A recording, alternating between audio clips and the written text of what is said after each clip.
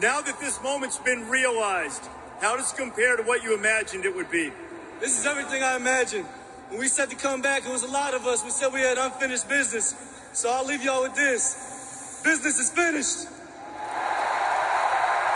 I love that. That's Blake Corum, who ran for 134 yards and 2 fourth-quarter touchdowns as the Michigan Wolverines beat the Washington Huskies 34-13.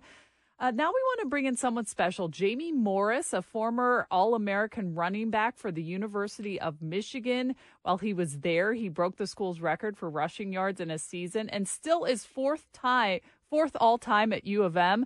Guess who's right behind him? Blake Corum. Let's bring in Jamie Morris. You're still in Houston. Thanks for waking up early because I'm sure the party went in late into the night. Oh boy, it was you know what? I did get a half hour in of sleep, so I feel good. I'm heading to the airport, fly home. I'm hearing good things that we didn't get that terrible snowstorm, so I can land. I can get my swag on because they got. It's incredible. You win the national championship, you expect to find national championship swag, and none. Utterly none. Some T-shirts. I bought some T-shirts. Well, that's because everyone probably bought it all up. Everyone's so rabid for this national championship. I want to ask you about the ground game. More than 300 yards. That certainly was the recipe to beat Michael Penix Jr. and the Huskies. That was the game plan. And, everybody, we're a fly-by-night kind of society now. You know what I'm saying? Everybody wants to see the ball in the air.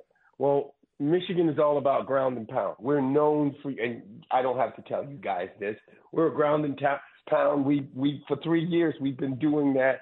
This year everybody tried to stop us from running the ball, and we were able to throw the ball this year. JJ got some recognition and everything like that. But when you got Michael Penix they can score the ball, score touchdowns in a bunch, you got to run the ball, and that was the great game plan. You run the ball and you play defense. And the one thing Michigan can do, they've been doing for the past 3 years, they can play defense. And this defense is incredible. I got to give them all the credit in the world. They put pressure. They did something no other team could do. They put pressure on Michael Penix, and they got after them. That defensive line and those linebackers, they've done a great job. And that secondary. People have not given Will Johnson enough credit, Mike Samuels still enough credit, and those young men, I am very proud of them. I'm going to say this for the first time on the radio. This is the greatest team in Michigan history. There is no team in the history of Michigan that could lose their head coach, for 6 games and win 6 games. Yes. I left. My coach had a heart attack my last game, so he couldn't come to the Hall of Fame game, and we went and we won it for both, and we played and we did a good job. But I'm sorry, I'm getting emotional. Okay. It makes you proud to be a part of a program that is built on the foundation that we have, and I thank Bo Schembechler, and I thank everybody for the opportunity to be a part of this program. And those kids, what they went through this year, with everybody telling them they cheated, they did everything, they ignored all of the noise, and they won the national championship. And that's all you can do.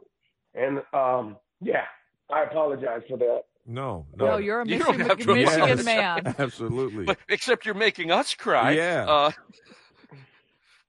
Donovan Edwards, he had been quiet, I believe, since I think the Penn State game, and he just came out like gangbusters. Donovan's he's a young man that he wants to do good, and he sometimes puts too much pressure on himself. And he just had to relax and let it come to him. And that's what he did last night. He, seeing Blake, look, it's not a competition, but he knows, seeing Blake having success and different things like that. He's an athlete too. He's an elite athlete. and he let the game come to him. Mm-hmm. And when he got the ball in his hand, he did Donovan things. He did the things which I'm going to say this, inspired Blake, got Blake's up and going because, they play off of one another. You saw nobody happier than Blake Corum when Donovan scored those 2 touchdowns and sparked this team and got them going. Yeah. And it was just good to see. And you gotta love this team.